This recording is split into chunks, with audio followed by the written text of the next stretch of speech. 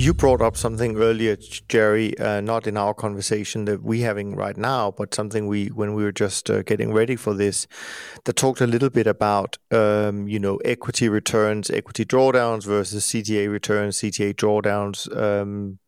Why don't you talk a little bit about that? I thought that was pretty interesting.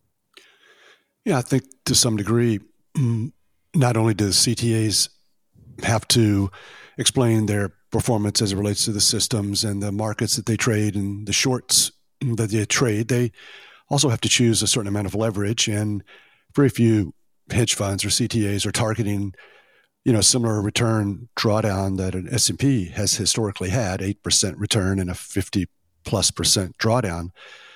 So I think this week, especially, there's headlines that CTAs lost more money than the S&P, and some of that is due to the leverage and their expected annual return, at least according to all of us, when we do our research and back testing, would be far greater than 8%. Not an excuse, just kind of an explanation of how the returns can not only not provide crisis alpha in a certain week, but actually be worse because our expectation of profit and drawdown is looked at over 20 or 30 years of analyzing the markets, and we're coming up with methods and systems and ideas that are going to work and have worked over a long period of time, but not that reliable on a weekly basis.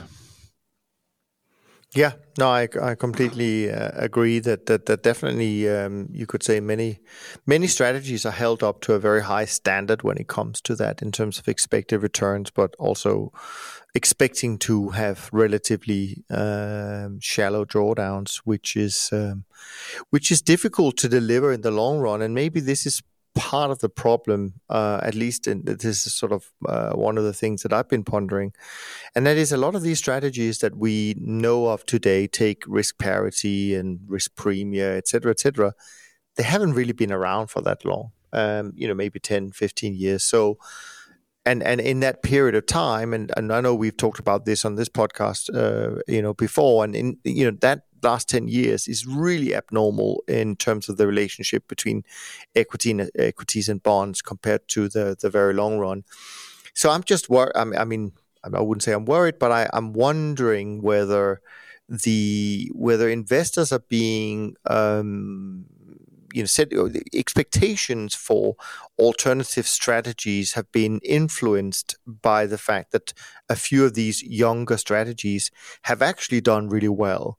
But they've done really well in an unusual environment and over a relatively short period of time, because there is some math behind this, but the longer you go out, you should expect your drawdowns to get bigger. That's how the math works, because there's a higher probability that over a 50-year period, you could have a bigger drawdown than over a 3-year period. That's just the way it is. So anyways, I think it's something I guess for the three of us who've been doing this for a while, it's nothing new that every time you have one of these events that we have to play defense a bit and explain our views. And I think luckily, a lot of the investors who have been around this space for a while, they understand and they acknowledge it. But we're obviously trying to educate a new bunch of investors to diversify into these strategies, and that obviously is never helpful when you see a period like this and with